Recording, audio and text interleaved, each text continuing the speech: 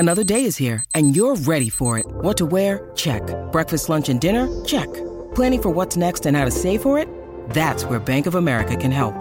For your financial to-dos, Bank of America has experts ready to help get you closer to your goals. Get started at one of our local financial centers or 24/7 in our mobile banking app. Find a location near you at bankofamerica.com/talktous. What would you like the power to do? Mobile banking requires downloading the app and is only available for select devices. Message and data rates may apply. Bank of America N.A., member FDIC. Today on the show, we're staying in formation, goddammit, and holding the line just like Skian told us to.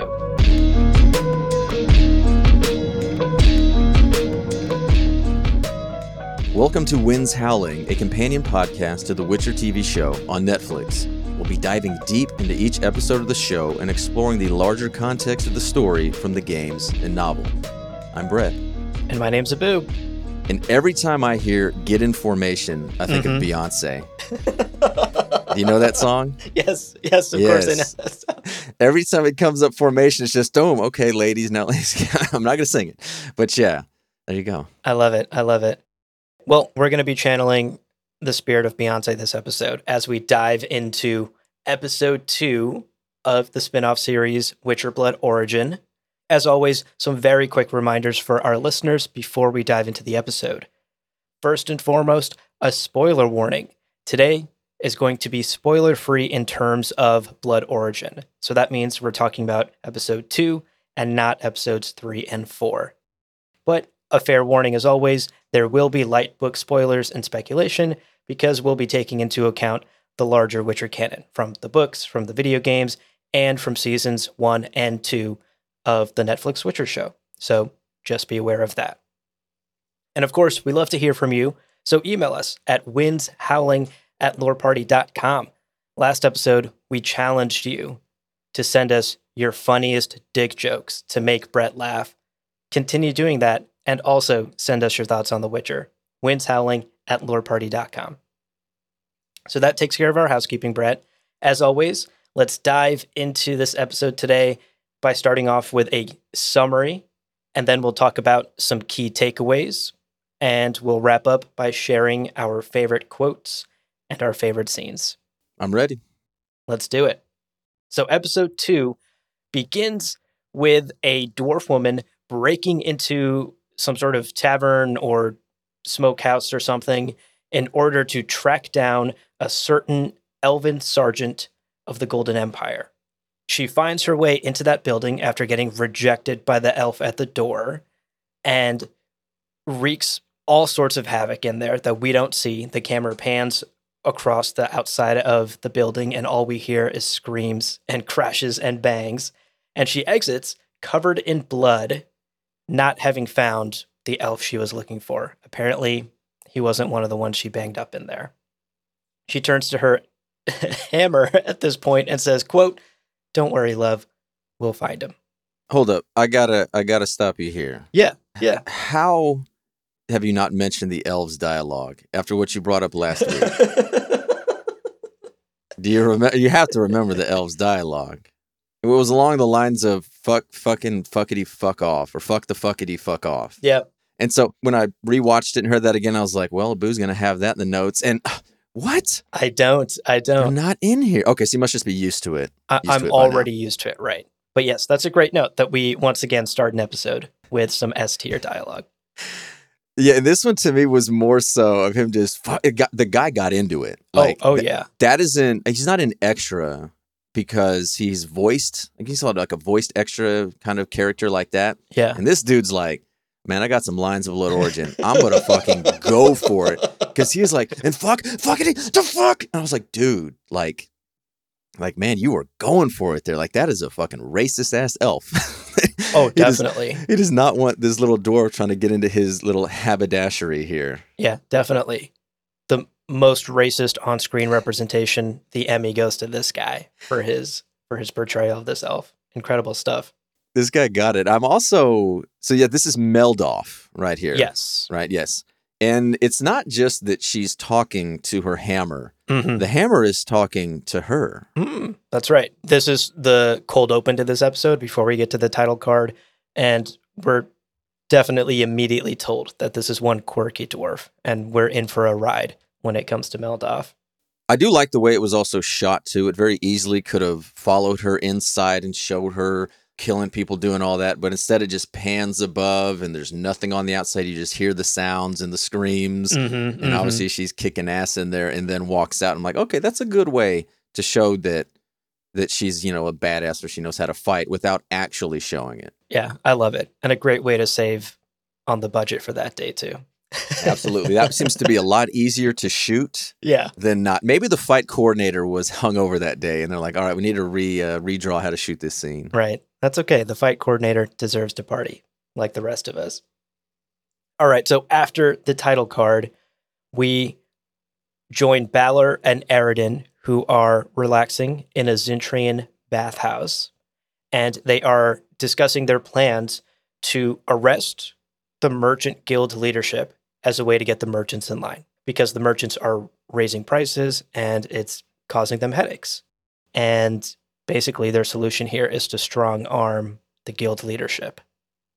Now, in this conversation, Balor also orders Aroden once again to take care of this whole Fial Ayla situation before it becomes what he calls a powerful story that the peasants can latch onto.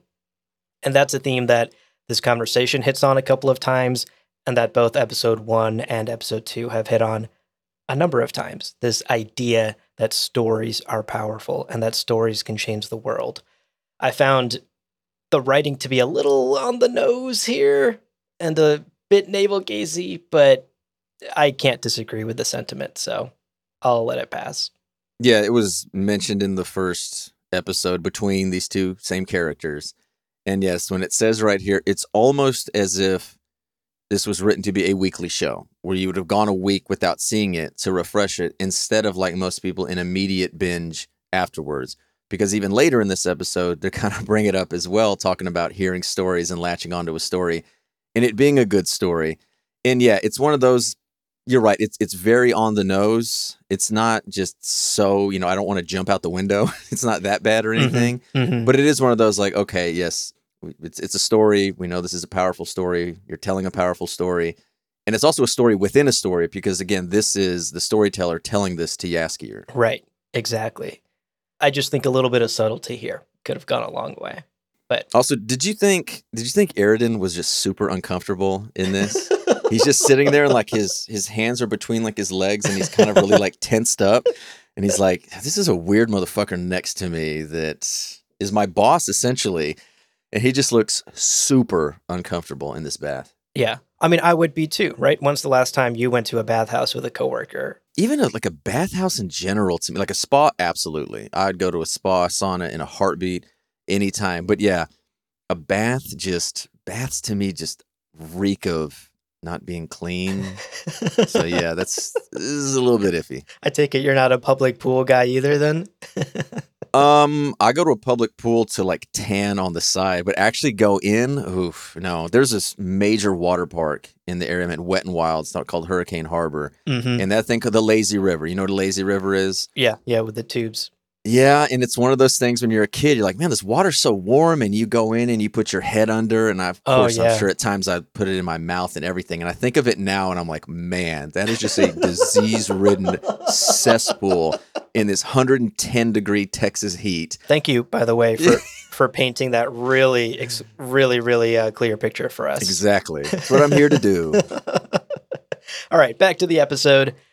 While Balor and Aroden are taking this bath, Fial, Skian, and Ayla are continuing their journey. They come upon the city of Byleth, which is under siege.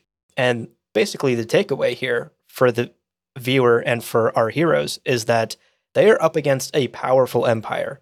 Regardless of how young it may be, they are facing a giant. And they decide, hey, we're going to need some help here. We're going to need to hire some sellswords. But of course, sellswords cost money. So what do you do when you don't have money and you got to hire some help? Rob a bank. So then we cut to a place called Deadwood, where our heroes attempt to do just that. They attempt to rob a bank in order to get the coin to hire these sellswords. But as soon as they arrive, it turns out that the bank has already been picked clean after the coup. So we get another little glimpse at some of the unrest here in the Empire ever since Merwin has taken over. They meet a snarky asshole of a dwarven banker, and it's at that moment that the Golden Army soldiers arrive. They assault the bank, and our heroes heroically hold them off. The bank is set on fire, and they use a back door to escape out in the nick of time. I absolutely love this scene. And when we get to favorite scene and favorite quotes, I'm gonna come back to this one because this dwarf is just not having it. He's not having it at all. Yeah. He doesn't care. And he's like, oh, he looks like you're worth more than anything in here. Like that, the bounce he's posted. And this also reminds me of the movie Snatch, a Guy Ritchie movie from 2000. Have you seen or heard of that? I have not. No. Okay. It's like a London gangster movie. Mm-hmm. And they go to rob these bookies, these like low-life criminals go to rob these bookies, these betting places. And it's after all the bets are off. So it's just coins. So it's this botched robbery where this person they're robbing is also just like giving them snark and not paying any, like not under threat at all. She's like, you fucking losers. You obviously are not in any way threatening. You're not going to do anything. And so I got this vibe from this dwarven banker. And as he just leaves out that he just does not have a care in the world. No, he does not. All right, moving on. The episode continues. We jump back to Zentrea, where Empress Merwin is attacked in her own palace by a kitchen hand. And she is saved by a young, mousy-looking, nerdy motherfucker named Avallac'h. Avallac'h is in the... We've got Eredin, we've got the Sparrowhawk, and we have the fox, Avallac'h. Now, Merwin is furious about how out of the loop she is about the goings-on in her empire. And she basically assigns Avallac'h as her protector. She's like, you have proven yourself. You saved me once. You can do it again.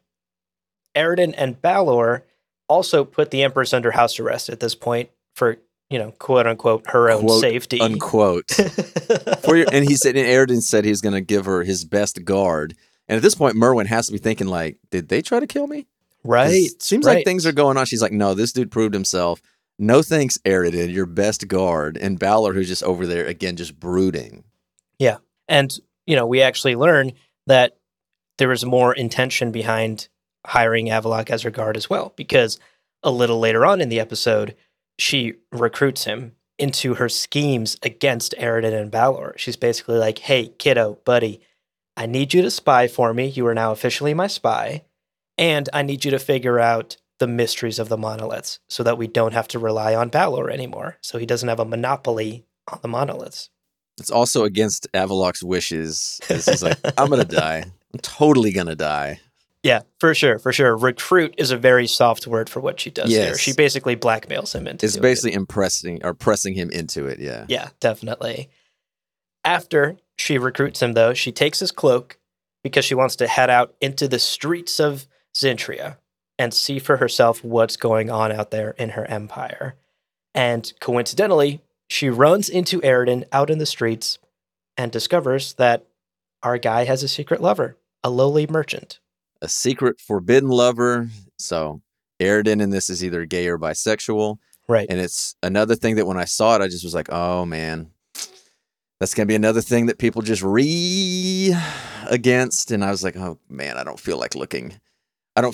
You never go into the comments anyway, but I really don't feel like hearing the stuff from this. No, don't go on the Witcher Reddit and type in Eredin because it's just not a good time.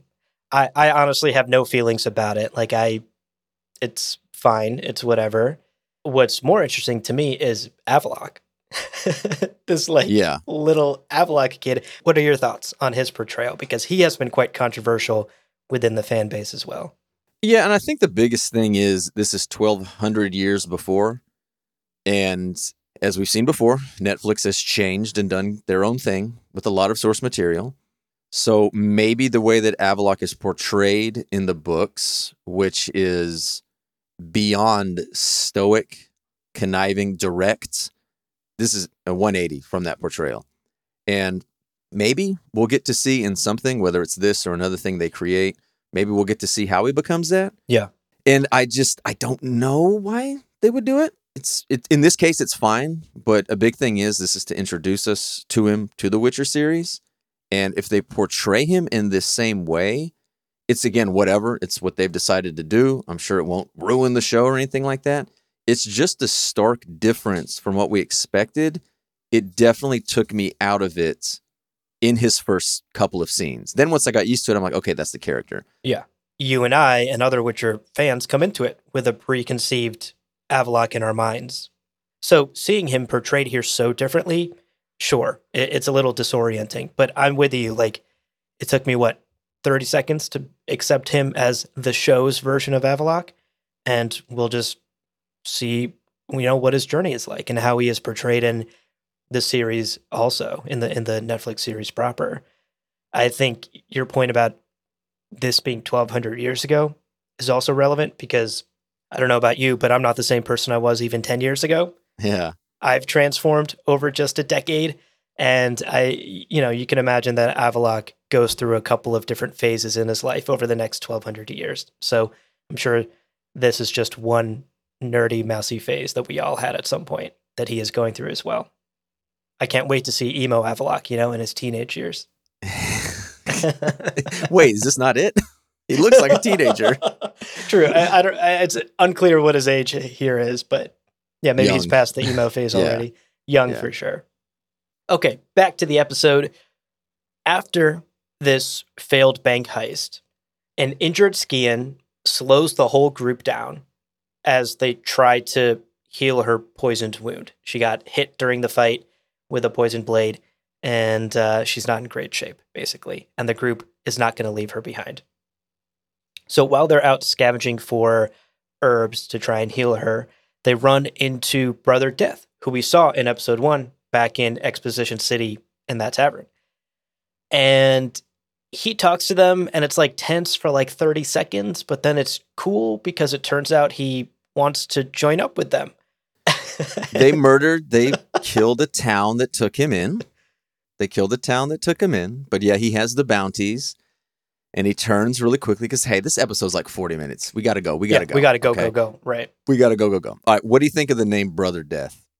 I don't know why he's called Brother Death, so it's basically meaningless to me. And so I don't even have a take on it. I'm totally and utterly indifferent. Okay. I think it's a badass name. You're right. We don't know anything about it, but just the name in itself, if someone was describing me, this guy's out there, he goes by Brother Death. I'm like, that's a fucking badass name. But I've heard some people that just that thought it was lame as hell and cringy. And I'm just like, damn, it's interesting to get these differing viewpoints though. Right. But maybe it's when you said, when you heard the name, you took it with this character whom you didn't know. And maybe to me, I think of the allure of what that could be. Because he's joining up here in the middle of the second episode. We got 7 people that need to get together. Mm-hmm. And we've talked about, you need to get him in this scene, and then you need to get him on their side. So let him monologue for a little bit, saying they killed my family, my take-home family, and my friends. Yeah. And, okay, I'm with you. This is where he says this also, he's heard their story, and this sounds like a good story that he could be a part of. Right. And that's about as much motivation as we get for him. I'll talk a bit more about that later in the His Brother Death. Just let him kill people. He just wants to kill people. You're out there killing soldiers? Okay, cool. I'll do that. Totally. Although I did see a Reddit post that did a body count for how many on-screen deaths people have, and Brother Death only kills one person on screen in this whole show. Honestly, as soon as you said that, I was about to say oh shit, did he kill anybody? One guy. One person. I mean, it's implied. The scene cuts away. It's implied he fights other people, but we only ever see him kill one guy. Who has the most? It's got to be Ayla, right? I think it's Ayla or Skian. I forget which one. Okay, yeah. That makes sense. So after they meet Brother Death, he agrees to join up with them and help them. He knows a healer, and he can take Skian to this healer. And to get to the healer, they have to go through a spooky marsh. And the spooky marsh is where we get some background on Ayla and Fial, because this is, of course, a spooky magical marsh, and it makes them relive some of their trauma. We flash back to the things that clearly they're still carrying with them. And we learn a little bit about Fial's brother and the guilt that he feels about his brother's death. And then, of course, his complicated feelings about hooking up with Merwin and what she has done over the course of this show. With Ayla, it's a little more interesting. We flash back to what appears to be her mother or her family or her clan basically ordering her to kill innocents, and even worse than that, kill innocent children, seemingly, as part of, some sort of conflict. It was like burning them alive? Yeah, like burning them alive. Ew. It's tough. It's a very tough scene, and you can really understand why Ayla chose the life of a bard and did not want to continue being a warrior in the Raven clan. But we get a little bit of background on these characters, and I did really appreciate that. I liked the Spooky Marsh scene. I really liked it. Like, I really enjoyed it. I enjoyed getting their backgrounds, like actually learning about their characters. I thought it was done in a good way without them just talking to each other. Like, it easily could have been done. But it's scenes like this that just upset me and anger me when they and every other thing goes for this quippy Marvel bullshit where they have something that's intense and then they got to have a fucking quip. Or they got to have, like in the middle of this battle scene, Jaskier being like, fuckity, fuck. And it's like, it's that shit that takes me out of it because this shit is dark. Like, I did not even watch. I skipped it on the third rewatch because I'm like, this shit is fucking too much. Like, I don't want to deal with this again. So when they go dark like this, it's like lean into that. And when you have your humor, do it at certain times when it's a downtime. And it was something from Nightmare of the Wolf. And it's not just Witcher Netflix. It's every fucking thing post-Marvel now. Is we can't have any sincerity. We can't have any seriousness when there's danger. We have to have a funny quip to like levity. And it's like, no, like eat this stuff up right here. Like this is where you're trying to be super adult or even edgy or something. Lean into this weird, disturbing shit right here. Yeah, I couldn't agree more. I think a couple of times throughout this show and other shows as well, ever since you and I talked about the Marvel quippiness, I notice it everywhere now. But oh man, it's levity is all fine and well, but sparingly is the way to use it. Yeah, and that's what it is. And to like, not to get into the thing about Marvel, like they used it pretty well. And I don't blame them for doing it. I just blame other people for copying it and thinking like, oh, we have to do it that way now. Right. And it's like, no, you don't. If you want to do that, that's fine. Or if you want to make it super lighthearted. But if you're something like The Witcher here, where you're fucking burning children alive and you're about to kill more children in a couple scenes and you've got all this stuff, like just, I don't know, it just, no. Don't be your own thing. Be something else. Yeah, I couldn't agree more. Well, after we get the little flashback scenes, Fial and Ayla successfully survive the mist and make it through to the other side. And they link up with two more characters who will be joining them on this journey, Zacharay and Sindril. And Sindril is someone we've seen before because he was locked up in the last episode. So seemingly he has escaped, and we'll learn later how he did that. But Zacharay is the healer, and Sindril is, of course, the mage who discovered other worlds through the monoliths and seemingly worked with Balor to do that. Do you remember what Zacharay did to Fial when Fial was kind of like coming at her? She hit him with an Ard. Yes, we got an Ard. That as soon as I saw that, I was like, oh shit, that's Ard. This must have to do with The Witcher. Like, is she gonna like teach it? Is this gonna be like how we do it? And I was like, okay, good. They're kind of like laying that in there because it was a zoom and like launched his ass, like 10, 15 feet back. I was like, okay, that's a little, I'm a sucker for Ard. It's like a force push. Like, it's of all the things, yes, you can read minds. Yes, you can do that. But if I could just zoom and just like knock people away. Yeah. I'm like, God, I think I'd want that more than anything, just for the fun of it. Yeah. I'm an Igni boy myself. In my latest Witcher run, I just maxed out my Igni and I'm just spouting flames everywhere.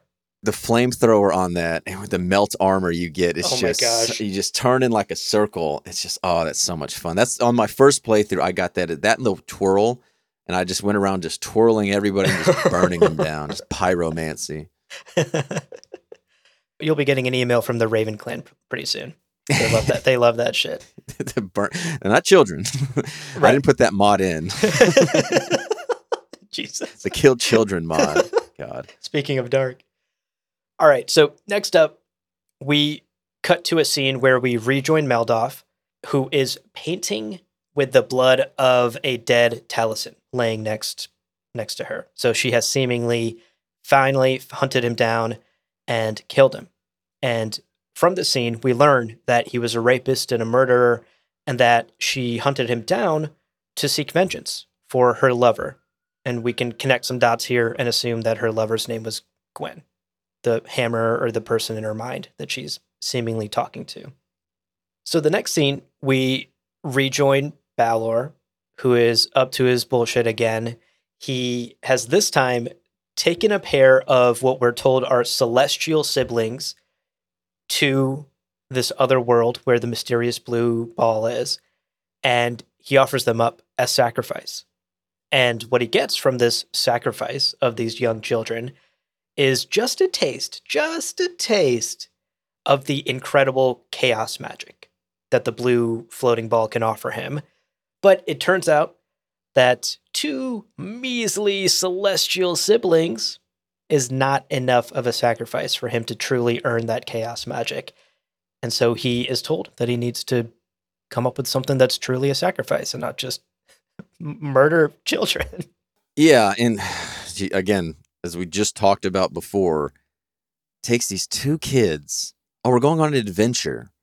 Meet a friend of mine. And then turns and looks, and I remember thinking, he's like, is he going to fucking kill? Oh my God. Drops them dead. Like, not even off screen. They just shoom, and they fall down. And I was like, okay, this is dark. Like, we are really going in. Because like we've spoken before and talked about ad nauseum, the breakneck speed of this show. Right. Where when something happens, you then have to just go on to the next thing. Boom, boom, boom, boom, boom. But this is one of those things where I'm like, we just saw some children getting like burned in this dream, like alive and screaming. We now see 2 kids in this moment get sacrificed. Mm-hmm. And I realized, like, holy shit, did he just sacrifice them and get nothing out of it? Yeah, I mean, it's a tough scene because sadly, like, right when that scene started and he was like, come with me, I have to show you something, I was like, there's no way. You know, like, these kids are not making it out of this scene alive. And I think, importantly, it shows us just how far Balor is willing to go. Yeah, he's not even going to think twice about it. Yeah, shows us the type of character he is. So after that scene, we are then whisked back to Zentrea, where Merwin basically makes her move. She shows up at Eridan's lover's house to strike a bargain with the High Commander. She offers to make Eridan's lover the ambassador of trade to the New World, because remember, he's a merchant, and she offers to give him a seat on her future council.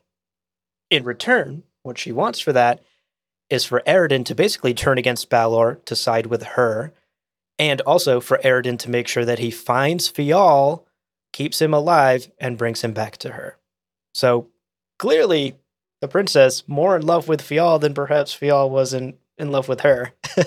But why? She knows that was his sister that she slit the throat of. Right. Like, why do you think she wants him back?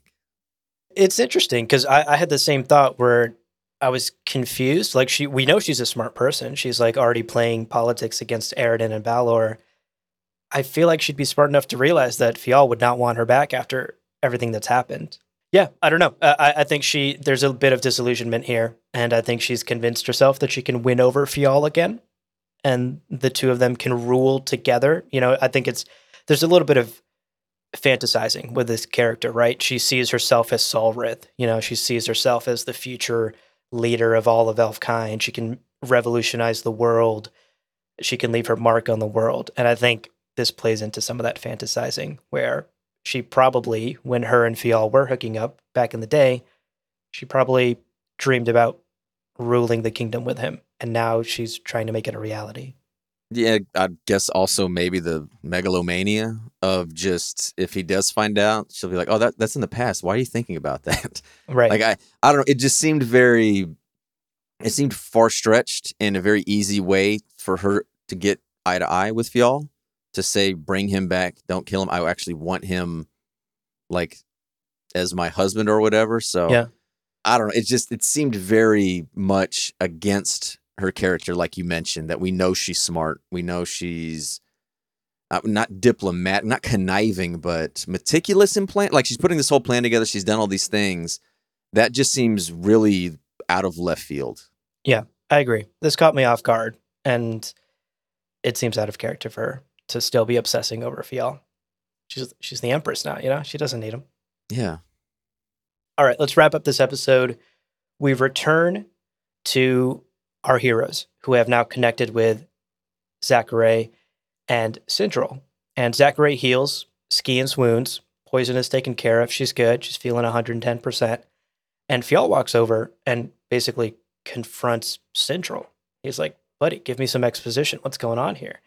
And Syndrome gives Fjall and the viewer a quick recap of events and reveals that there's a bigger problem here than even Merwin and her coup attempt, because it turns out that we are now just mere days away from the world being ripped apart unless the master monolith that's located in Zentria in the palace is destroyed.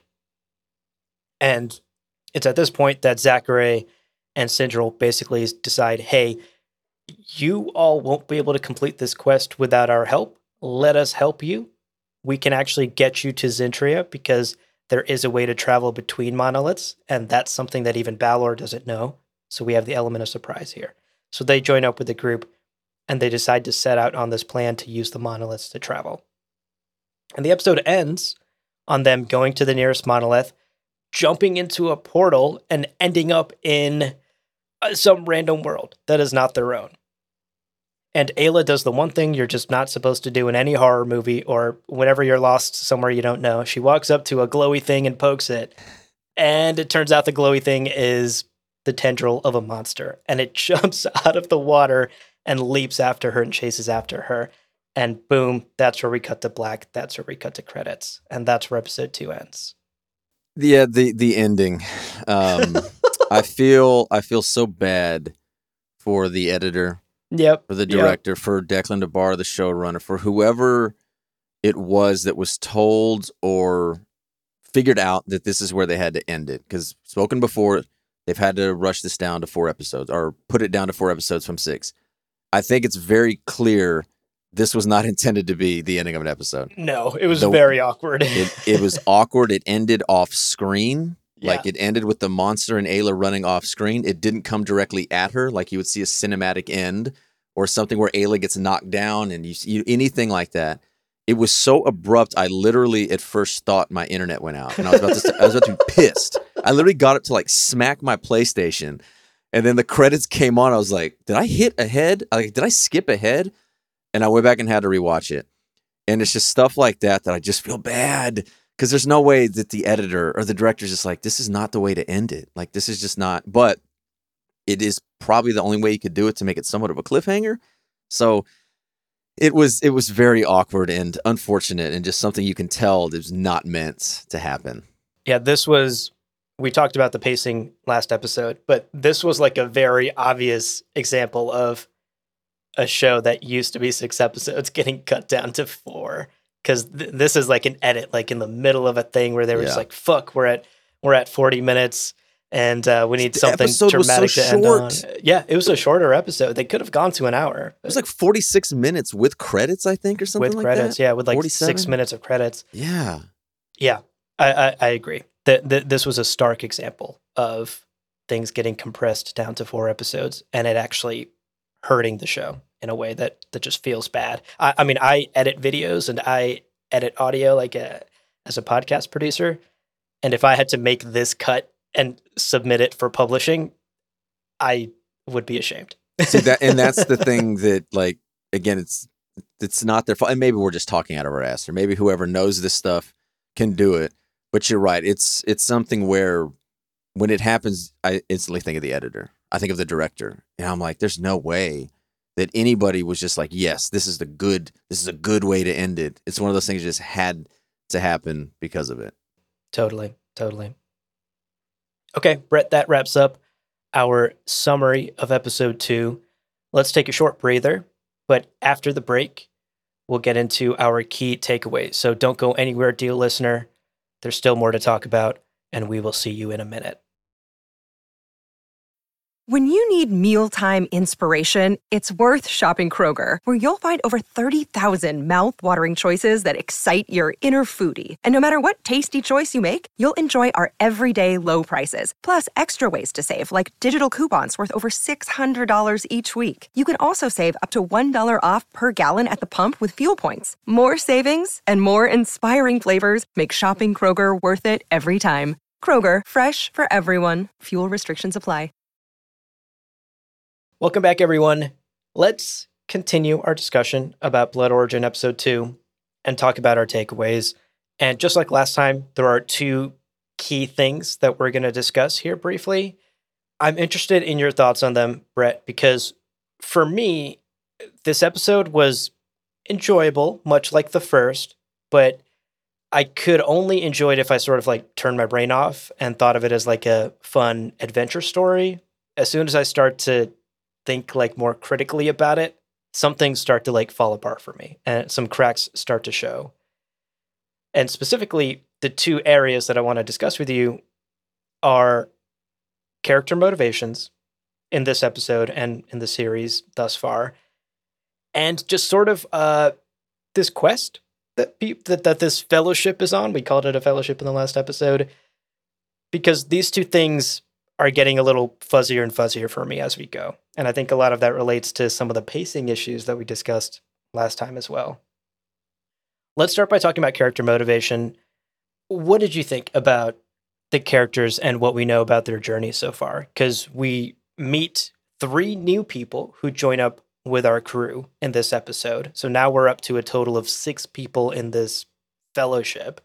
Brother Death, Syndril, Zachary, in addition to Skian, Ayla, and Fial. And besides the spooky marsh mist scene that we talked about in the summary, we don't really get a whole lot of background on the characters. And thus we, at least I think, we just barely get motivation for why they're doing this, why they're risking their lives doing this. Yeah, I think it's impossible, though, to discuss all this without talking about the pacing. Because I've enjoyed the show so far, 100%. Like you've said, to me, what I've learned is, have you heard of the movie Amsterdam that came out this year? No. Okay. The movie Amsterdam came out this year. I rewatched the trailer, and it portrays a different movie than what it was. It makes it think that it's like a mystery and they're trying to solve this stuff. It is not. There's a conspiracy involved, but it is not that type of movie. And I went in there and I was like, this movie fucking sucks, because it's not what it was. What I'm doing, and it's what's helped, especially with Netflix Witcher, it's everything, is I'm going to go into a show with the least amount of expectations of me trying to predict anything. And I'm going to sit in this roller coaster, or in this case, we talked about a speeding train that is starting to kind of like shake. And I'm going to be like, entertain me. What are you trying to do? This is a breakneck fast speed show where you got a lot of characters and we don't learn a lot about them. Okay, will be fucking interesting. Show me good fucking fight scenes. Have, like at least something dialogue that I can be like, oh man, that's so bad it's good, or something that makes me laugh. Anything like that.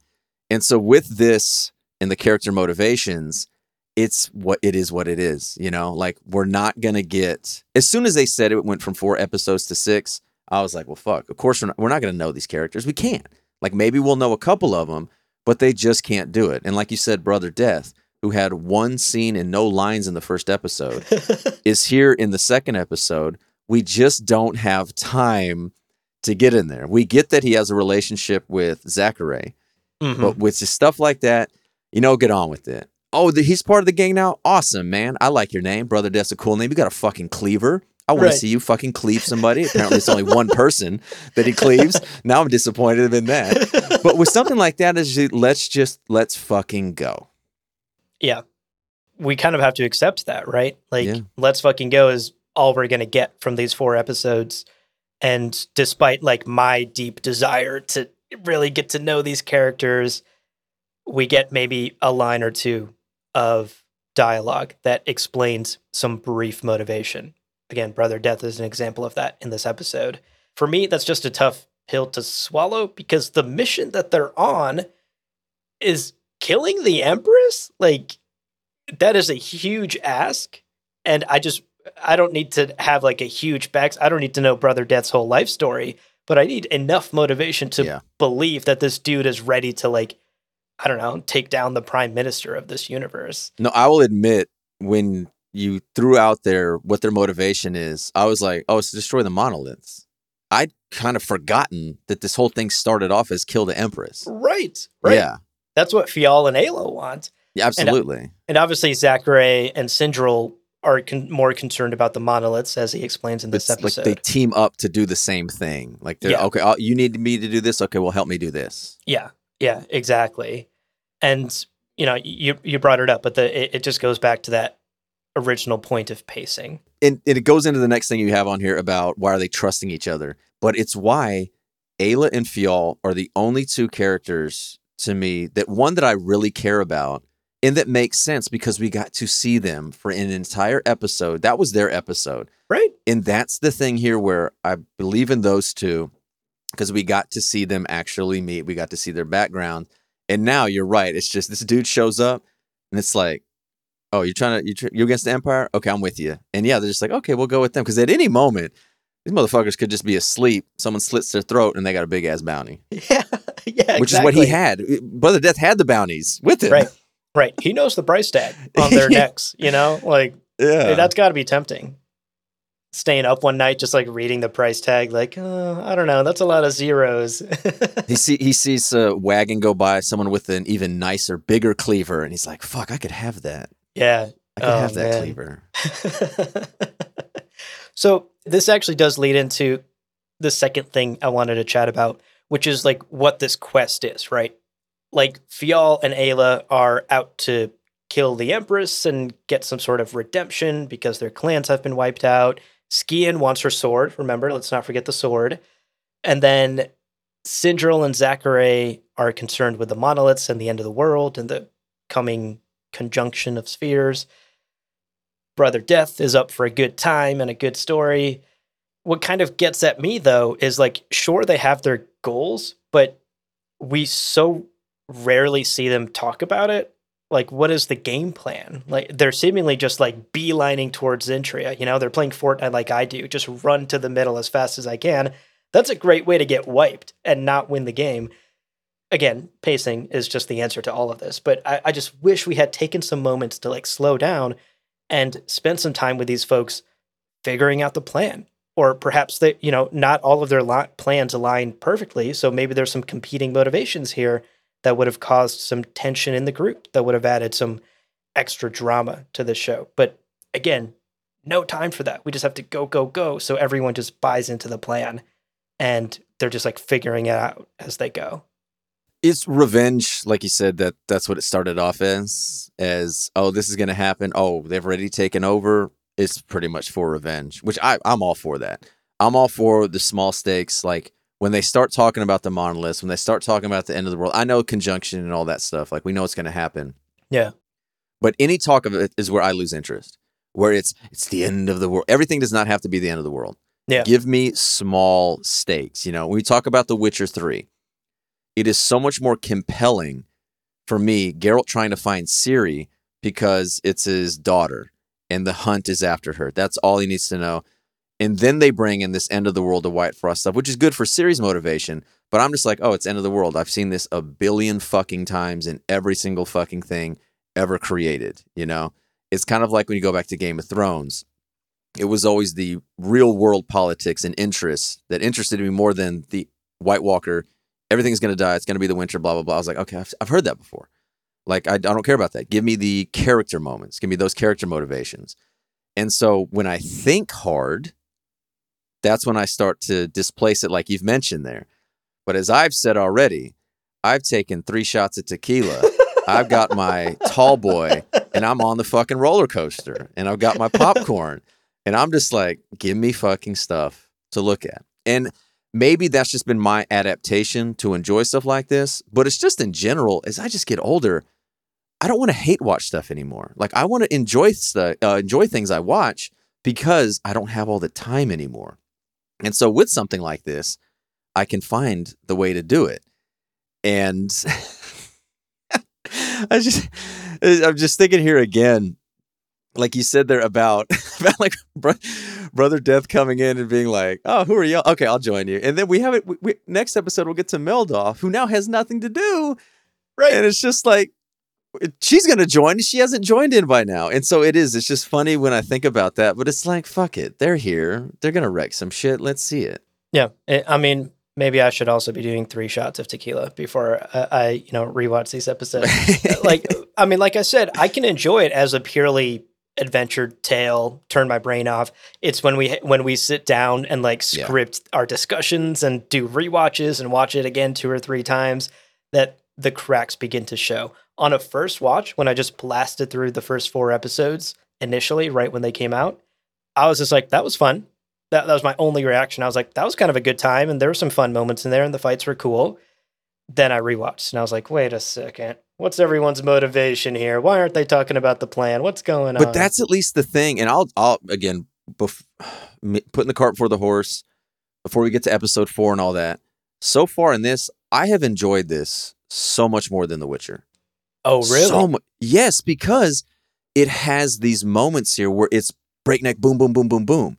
So much of The Witcher is this backstory stuff and this real world and all this end of the world, talking all that, where I'm just like, that did not connect with me as much because I just didn't think it was as well done as other things. At least with this, there's no time when you're watching it to be annoyed by something because it's boom, boom, boom, boom, and you go to the next thing. Yeah. And it's when, if you're watching YouTube shorts or TikToks or anything like that, you can just, oh, that's not good. That's not good. That's good. That's okay. And that gets you. And then, oh, that's just dumb. And then two things later, 10 seconds later, something else is there to entertain you. And you don't even think about that other stuff. But yes, because the curse of us being podcasters, we do have to think of it. And my analogy again goes back to, this is a speeding bullet train that is shaking by the rails. It's putting the rails in front of it. And at any moment it could fly off. And maybe that will be next episode, because I've never watched a show like this that has been this this isn't briskly paced, this speeding pace in what they're doing. And so a lot of the thoughts that we're talking about here come back to episode 3. And that's where that's where a lot of this will kind of come to a head to me. The pacing and the story of everything to me comes to a head really at episode 3. Yeah. Yeah. I'm excited to talk about 3 as well. The last thing I'll say about this point before we move on to our favorite scenes and our favorite quotes is actually something I'm just now thinking of, because before we hit record, you and I were chatting about Lord of the Rings and you brought up Boromir and how much you love Boromir. And honestly, I wish we had like at least one Boromir character in here at some point. Like everyone has bought into the plan so much. Yeah. All 6 of these people who have joined up so far. Like Brother Death would have been the perfect Boromir character. Is he going to slit our throats in the middle of the night? Can we trust this guy? His name is fucking Brother Death. Yes. Like we're talking about leaning into things, lean into Brother Death and him being like a fucking weirdo or just the psych. I mean, like you said, they don't ever say why he's named that, but you can imagine, actually, nobody might fucking call him Brother Death. He might be like Kobe. He calls himself Brother Death. He might be like Kobe and say, yeah, my nickname's Black Mamba. Like, wait, no, I give myself that nickname. He might just be like, I'm fucking Brother Death now. Yeah. Yeah. We don't know. Look at him. Yeah. I mean, good on him. Yeah. I love that for him. But I guess the point I'm trying to make is like there was weight and tension even within a fellowship that all agreed on this plan to take this fucking ring to this mountain. And here we have a group that is all just agreeing to a crazy crackpot plan that no one has really thought through. And everyone is immediately bought in and trusting each other and has each other's back. And we don't have some of that like tension and sort of intergroup dynamics that make watching something like The Fellowship so fun, because then you watch The Fellowship fall apart. And that's, again, we don't have time. Again, the train's got to keep going. No, there's no conductor. Like, choo choo, we got to keep going as fast as possible. So there's no time for there to be any drama like that in here. But it's certainly something that I missed. No, I loved that point you made, because everybody in the Fellowship had bought into doing it. But you're right, Boromir was the one that's like, is this motherfucker going to take the ring? Is he going to do it? But he was the only one, and you had that tension. The other tension you had came from Gimli and Legolas, who didn't like each other because dwarves and elves. So you had their tension, but that tension wasn't going to tear apart the Fellowship. You know, it was just like these two fucking people over there, and it's just like, okay, y'all two handle that. But just the idea of just Boromir there held that drama. And yeah, no, if you're right, if they could have, again, the last thing this show needs is to add anything into it. But, you know, Brother Death coming in there, and then Zachary then being an item. What if somebody didn't like Brother Death? What if someone, when they came up and they're like, who are you? And the guy's like, I know who that is. That guy goes by Brother Death. He did so-and-so. Fuck that dude. And then you have this like, well, we need you. We need them. But again, maybe we got to find out what was cut from this show. I know. Seriously, like we have to, because what she said, what Lauren Hissrich said, I might have said this in the first episode, I don't remember, is they cut out a lot of the slower stuff. Obviously, because they've left in everything to boom, boom, boom, boom, boom, and go. And like, that's the shit they would have cut out, is the backstory, is, you know, in exposition done, not as clunky as what it was there. And maybe they did cut that out. And it's stuff like that just, it sucks that it was cut out, because it would have made this so much better. Yeah, I agree. I would have loved a little bit of that slower stuff. But alas, here we are. All right, well, let's wrap up our episode today, Brett, by sharing what we did like about this episode. Let's share our favorite scene and our favorite quote. And I'll let you go first. What was your favorite scene from today? My favorite scene was the fucking Dwarven banker. Like, yep. Yeah. And I know you had the same thing, the fight at the bank. Mm-hmm. And I'm going to be a hypocrite right here, because people are going to be like, well, Brett, didn't you just say in tense moments you didn't want funny quips and you didn't want humor? And my fucking favorite thing is at the end, he says, die slowly, assholes, and jumps through the thing. And he's snarky through there, and we're supposed to be fearing for their lives. And he does that, and I'm fucking dying laughing, and I love it. So maybe I only like it when it makes me laugh, you know, when I think it's done. But this also wasn't in the middle of a fight. This was the beginning when we were seeing things, and he had already led into this asshole snarkiness by, you know, saying like, no, dickheads, there's only one way in, one way out. And all in there. So I loved that dwarven banker, and he doesn't come back. I'll spoil that. He doesn't come back. I was hoping when they left through the trap door, I'm like, we're gonna see the banker again. They gotta go by the banker. And we didn't see anything. They just like disappeared out of the city. I was like, fuck. What a tease. Glad you love the banker so much. Yeah, my favorite scene was the exact same one, the bank heist scene, for different reasons. I also enjoyed the Dwarven banker for sure, but I actually really liked the hold the line, get in formation fight sequence. We talked about how the fight sequence in episode 1 was really good. It was also really good here too. Well choreographed, well shot. Again, none of that shaky cam bullshit. I knew exactly what was happening and when it was happening and who it was happening to. And what I really enjoyed was getting to see our 3 warriors work together and get in this formation. And what was cool is like how much they trusted each other, right? Like Skian would maybe like just dodge a guy and push him back, knowing that Ayla was right behind her and would knife that dude in the eye or whatever. Like that trust that they had for each other, that fighting as a clan, that fighting together was really well translated in the way this fight was choreographed. And I liked seeing that, at least until Ayla broke formation and lost her cool. But that's, you know, of course, that's got to happen. The young Padawans still have to learn. But no, the fight scenes are the best thing out of this show. The songs are the fight scenes both are up there. The combat is great. It is excellent. I don't really watch that much, I'll admit that. But I can't think of anything I've enjoyed more of watching these small scale fights, because of how they stick with the longer take. You can see what happens. It's not boom, boom, boom. It's not shaky cam, like you said. It's not quick cut, quick cut, quick cut. And yeah, to see this here, she did the formation. So, they're working together. You don't have to. You didn't have to tell us. You didn't have to say, remember what I taught you. Form up. We can figure that out. That she got onto y'all when y'all first met. That you didn't work as a team. You didn't trust each other.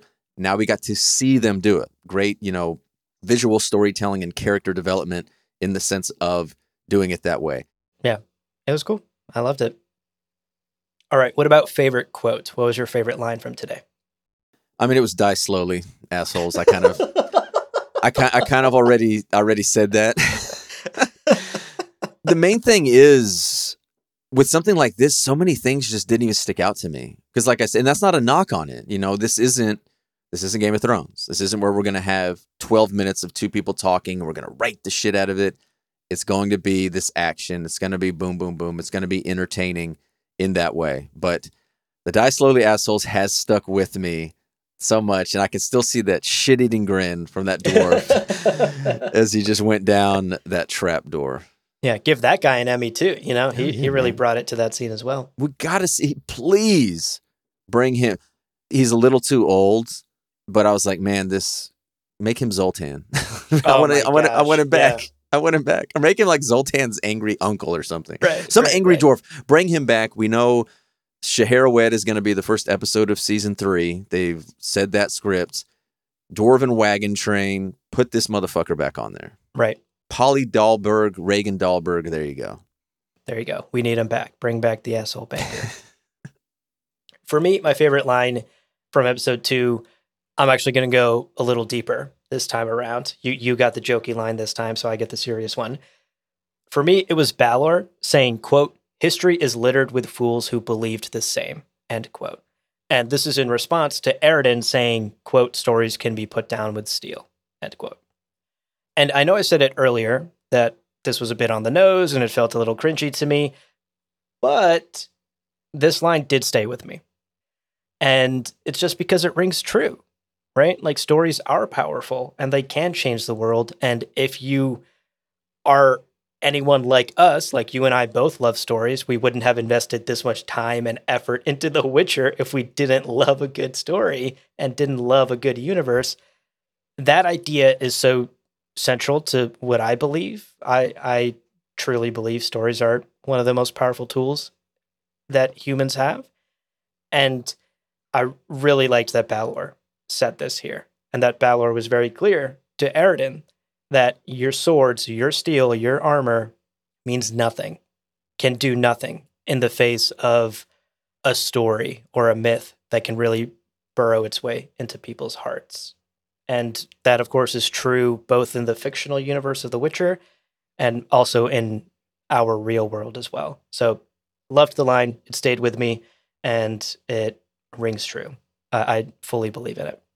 Yeah, and that's what history is. And again, as someone with a history degree who has studied it, to this day, 2023, these myths and legends persist of what people think as actual history because people want to believe it, and it's something that's been passed down and down. And even something like Homer, the Iliad and the Odyssey, there's still people who are just like, oh yeah, that happened, right?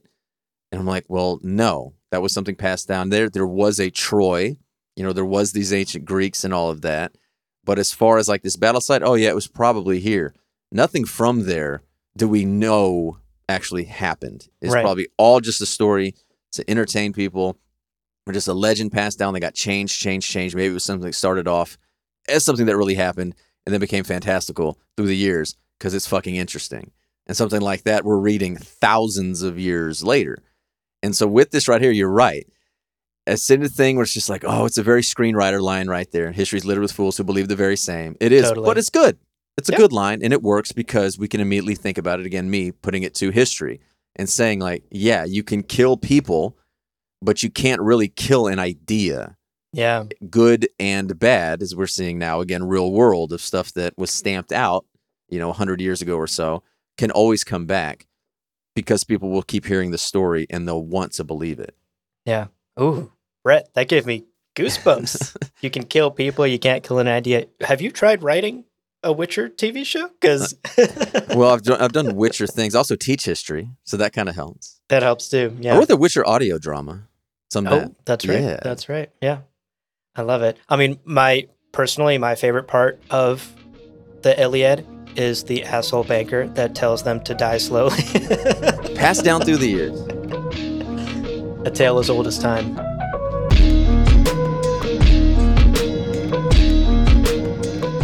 Well, Abu, podcasts are podcasts, lesser, greater, middling, they're all the same. But we've completed our contract and it's time to collect our reward. So leave us a 5-star review on Apple Podcasts and check out the other shows on the Lore Party Podcast Network on loreparty.com. You can also follow us on Twitter and Instagram at lore_party. Thank you so much for listening, and we'll see you on the path.